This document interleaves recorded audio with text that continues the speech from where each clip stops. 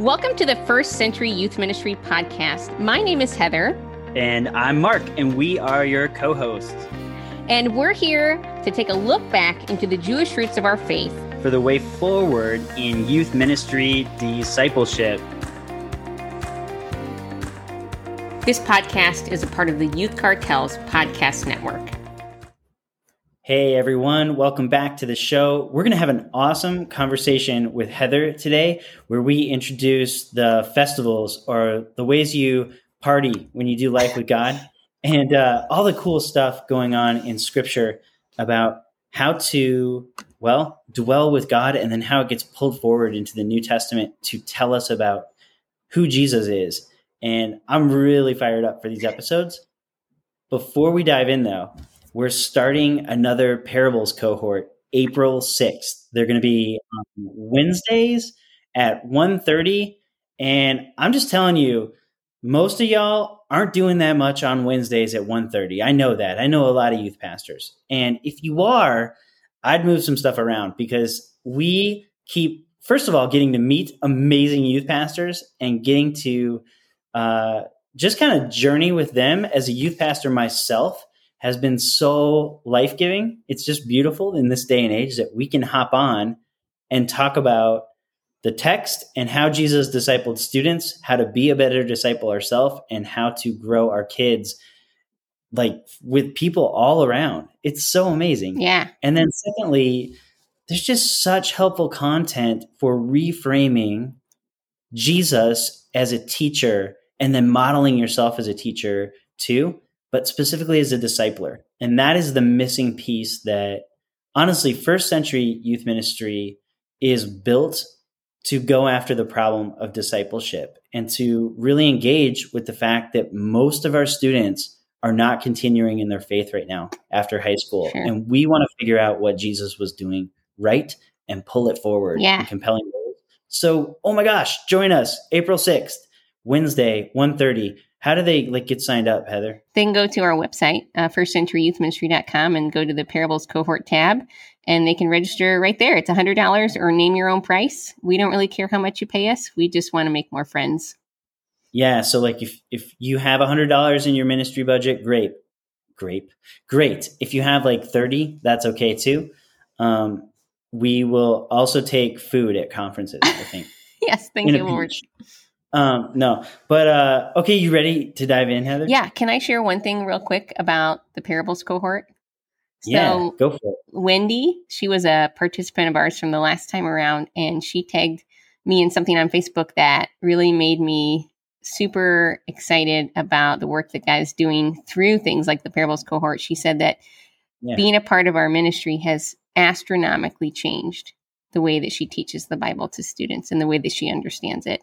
And she was so amped and excited and wants everybody to know about it. And so, hey, be like Wendy. She's an awesome youth leader from Canada who has super scary wallpaper in her house and who loves horses. It's not scary. It's Victorian. I loved it.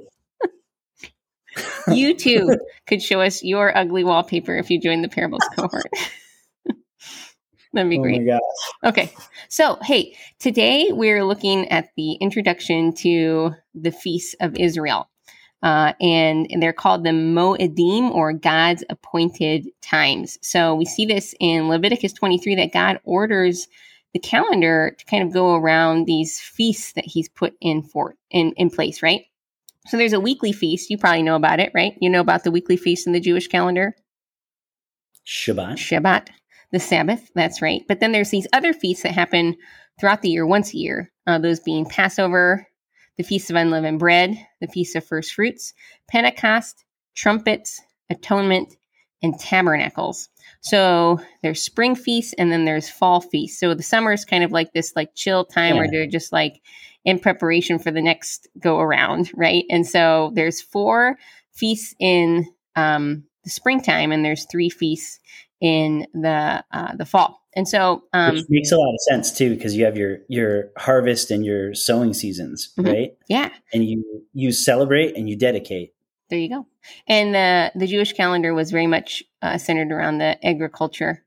Totally was. Yeah. And we'll learn that together here over the next few weeks. But the cool thing is that all of these feasts in some way or another allude to the life of Jesus.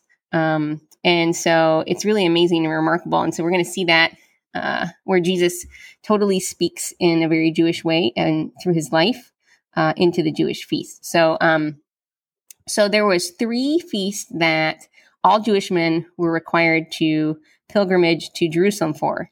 They were Passover, Pentecost, and Tabernacles. So each. So you could like remember those in a chunk, then, right? Yeah. Like kind of like put those together in your mind. Yep, you got it. So okay, so this is really fun. So Jesus was crucified on Passover. Okay, that's not fun. No, well, I mean, it happened. No, I got you. He was put into the ground during the Feast of Unleavened Bread. And he was raised from the dead on the Festival of First Fruits. That's pretty dang good when it comes to, hey, I think the Jewish feasts have something important to teach us about Jesus. It's not only like interesting that it lines up, it lets you know how centric to their worldview the feast like system is. Yeah. I mean, to us, we studied it almost as like a side thing that the Israelites were doing. But oh no, like to Jesus, he envisioned his whole identity to some respect within the guidelines of these feasts and applied them to himself. For sure. And pulled off some pretty cool timing to show it. No right? joke, for realsies. So maybe I didn't really understand this until I started to really dive into the Jewish feasts. But so obviously the Jewish calendar is very different from the Gregorian calendar that we follow, right? So something that's important for our listeners to know, for those that maybe are newer to this, is that, when we talk about these Jewish feasts, you'll read like a little calendar and it'll say April, March. It's like, what? Like, well, sometimes the feast falls in April and sometimes it falls in March because, again, what kid? Yeah. The Jewish calendar is different. It's based upon the moon. It's a lunar calendar. So when there's a new moon that comes out, then the new month begins. And Gregorian is solar. Is that right? Uh-huh. Okay. You got it. Yeah. So the start of a new month or a new moon is called a Rosh Chodesh. I probably said that wrong. In a small way, the Jews believe it symbolizes a spiritual new beginning. So the feast that we're looking at today is Pesach or Passover. It begins on the 14th of Nisan, not a car, on the Jewish calendar. And it normally falls... that was a great dad joke. You threw that dad joke out a couple episodes ago. I had to bring it back. Which, by the way, Mark got in a car accident today, not in a Nissan, but he's okay. Thank you, Jesus. Oh yeah, I'm good. So yeah. So it normally falls somewhere in the months of March or April on our calendar. So Passover is a celebration of the Israelites' deliverance from Egypt. Probably, like, if we're being honest, in the Western world, probably one of the most well-known Jewish feasts that we know because we celebrate it around the time of Easter, right? Right. So the 14th of Nisan was when the Israelites were commanded by God to put the blood of the lamb on their doorposts so that the angel of death would pass over those households. The destroyer. Yes, the destroyer. And it's not the angel of death, it's the destroyer. Yeah, that's even more intense. Just being straight with you. Yeah. Oh, thank you very much. The destroyer would pass over those households and the firstborn male would not die. So then obviously Jesus is our Passover lamb, right? And I think you're going to really hit home on that in our next episode on the Feast of Unleavened Bread. And we'll talk about that more here in just a moment. But this is kind of a fun little thing that the Jews do in preparation for Passover.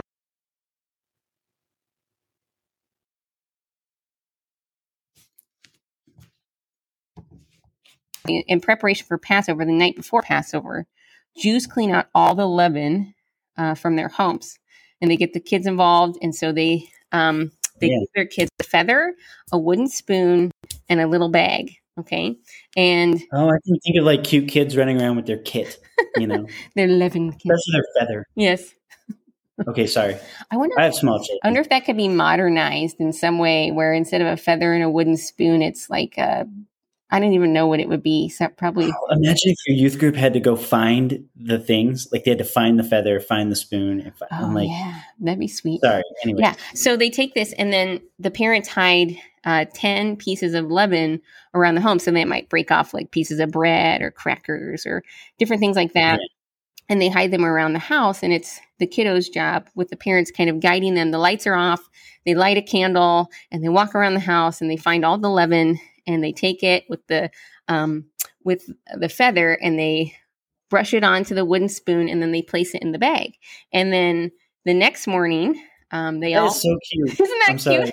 But it has like a really deep spiritual significance to it too, right? Yeah. So they absolutely take the bag, and then they go the next morning and they burn the bag, representing a clean break from the past, right? And a new beginning at Passover. So put that in your Easter egg and smoke it. That is so much better. Sorry. Anyways, you know how many churches are like, we got our Easter egg hunt. I know. We've always done it. Yeah. We got to do it. But what does that have so much to do with Jesus? It's more about the Easter bunny than it is Jesus. You know what I'm saying? I don't know. I don't even know, man. I've heard children's pastors say the tomb is empty just like the egg, but that is pretty bad. No, there is chocolate inside of that Easter egg, okay? That is not an empty Easter egg. That's true. How does it... I'm sorry. Okay. I'm taking this way off course. But how does the kid feel if it's really empty? They're like... This is the worst. Yeah, okay, that would be terrible if you gave a kid a bunch of empty Easter eggs. That seems criminal. Actually, that sounds like the way I would run an Easter egg hunt. Yeah, if someone made me do it in church ministry, I'd be like, well, they're going to be empty like the tomb then, because there's really no other reason I would do that. That's why you would not make a good children's pastor, and you would be fired. Oh, no. I wouldn't either. I'd make a terrible children's pastor. Okay. I remember one time when I was in El Salvador and I was asked to teach a kids message, and I just froze. Like I was surrounded by like 50 or 70 kids, and I was like, I don't know what to do. You know what I mean? If it's wild cards, you have no idea what they're thinking or what they're going to do next. Oh my gosh, I feel so much better around teenagers. But okay, so the leaven that is swept away represents sin and corruption, while the unleavened bread represents a clean break from the past, right? And so the fun spiritual significance is that, so Jesus, again, serves as the Passover lamb. Just as the Passover lamb was sacrificed, the Lamb of God was headed to the slaughter on behalf of our sins. And just as the Jews removed all the leaven from their homes, the sin and corruption from their lives, right? Jesus, the Passover lamb, does that for us. So I think that's pretty sweet. Yeah. So I thought that is sweet. Yeah. So I thought it would be super fun if around Easter time, if y'all, you could potentially, make the children's ministry happy, do the Easter egg hunt, but maybe in a dark place somewhere in the church, you could run this with your kids, and it could be super fun where you could talk about the meaning of Passover and sin and corruption, and you could have like a celebration where you burn it all away, right? Like I did this something similar with my kids at a fall retreat where we like had some masks that I had them make where it was like a mask that we wear, right? And then the next morning we burned the mask, symbolizing that we weren't going to wear those masks anymore, right? And it was really powerful. And I remember it, and the kids do too. And what if you did that at your youth group where you had little bags for the kids and you swept up some crackers and you burnt it away, and you had something to remember how Jesus removes the sin and corruption from our lives. And you had the opportunity to make every junior high boy really happy because there'd be fire. That's true. Yeah. I'll tell you, that's funny, but I'll tell you what, when you can get something down to a ritual or an image, it sticks with your kids more than any gob of words that you can say. Yeah. They'll go to college, make mistakes, and remember that ritual. Yeah, and it you're matters so much. And I think that's the beautiful thing, is that the Jewish tradition of Jesus is full of great rituals. Yes. You really just need to do the work of updating. Totally. That's so cool. What a great idea, Heather. Yeah. I mean, you're absolutely right. And this is the powerful imagery of the Jewish feast, is that there's metaphors, there's pictures, right? This is why the rabbis spoke in parables and all sorts of things, right? Because they were bringing the Bible to life with images and things that we would remember and experience. So that's the first lesson on the Feast of Israel. And so we hope that you'll stick with us over the coming weeks to just fall more in love with Jesus and maybe start to study those feasts for yourselves. I started doing a study on the festivals through First Fruits of Zion, and it's knocking it out of the park for me. I really like it. Where did you find that resource? Like once in a while, I try to just say, hey, grab this and you can learn more? Yeah. Like what? So I did Torah Club like a couple years ago. A friend of mine, she's Jewish and she's a Christian and she's like hardcore about all of this stuff. And I really enjoyed talking with her and learning from her. And she encouraged me to join Torah Club, and it's fffoz.org. Mm-hmm. So First Fruits of Zion. So they do like all sorts of different studies and Torah clubs with people that they're trying to educate about the Jewish roots of the Christian faith. Their material too, a lot of times you can plug it into your own teaching really well. Like they'll give you the biblical passages You're right. that line up across the Hebrew Bible and the New Testament. And then a lot of times they'll throw in a rabbinic source too. Yeah, and they it's will. Like, bam, I'm ready to go. Come on, right? Come on. So there's your resource, everybody. Go do it. There's your resource. Fill up all of those empty eggs with leaven. And then just sit back and watch. And, no, Can you imagine? Like, why is there a peanut butter and jelly sandwich in my Easter egg? Why is there one Ritz Bits cracker in my Easter egg? Youth pastors like in the corner stroking a cat and laughing evilly. Mark, do you remember when we were kids in Vacation Bible School when all you had was like random cookies and Kool-Aid, and now they're like, no, they need to be individually wrapped and everybody needs their own individually wrapped drink. Yeah.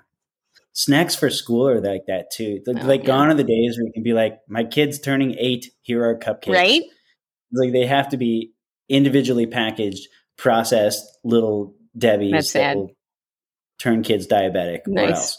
It's good times. Anyways, well, this has been a really fun and tangential conversation on the festivals and Passover. And like we always say, grab a good archaeological or cultural study Bible and open up a chart and spend a half hour with it and figure out how these things line up. Yeah. And then if you need a way to plug it back into your youth ministry and create rituals like Heather's talking about, well, you need to be friends with us. And you probably need to get Heather's book because it's actually full of those ideas.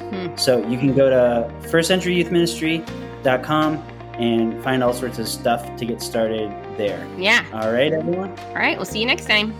All right. Bye, everyone. Bye.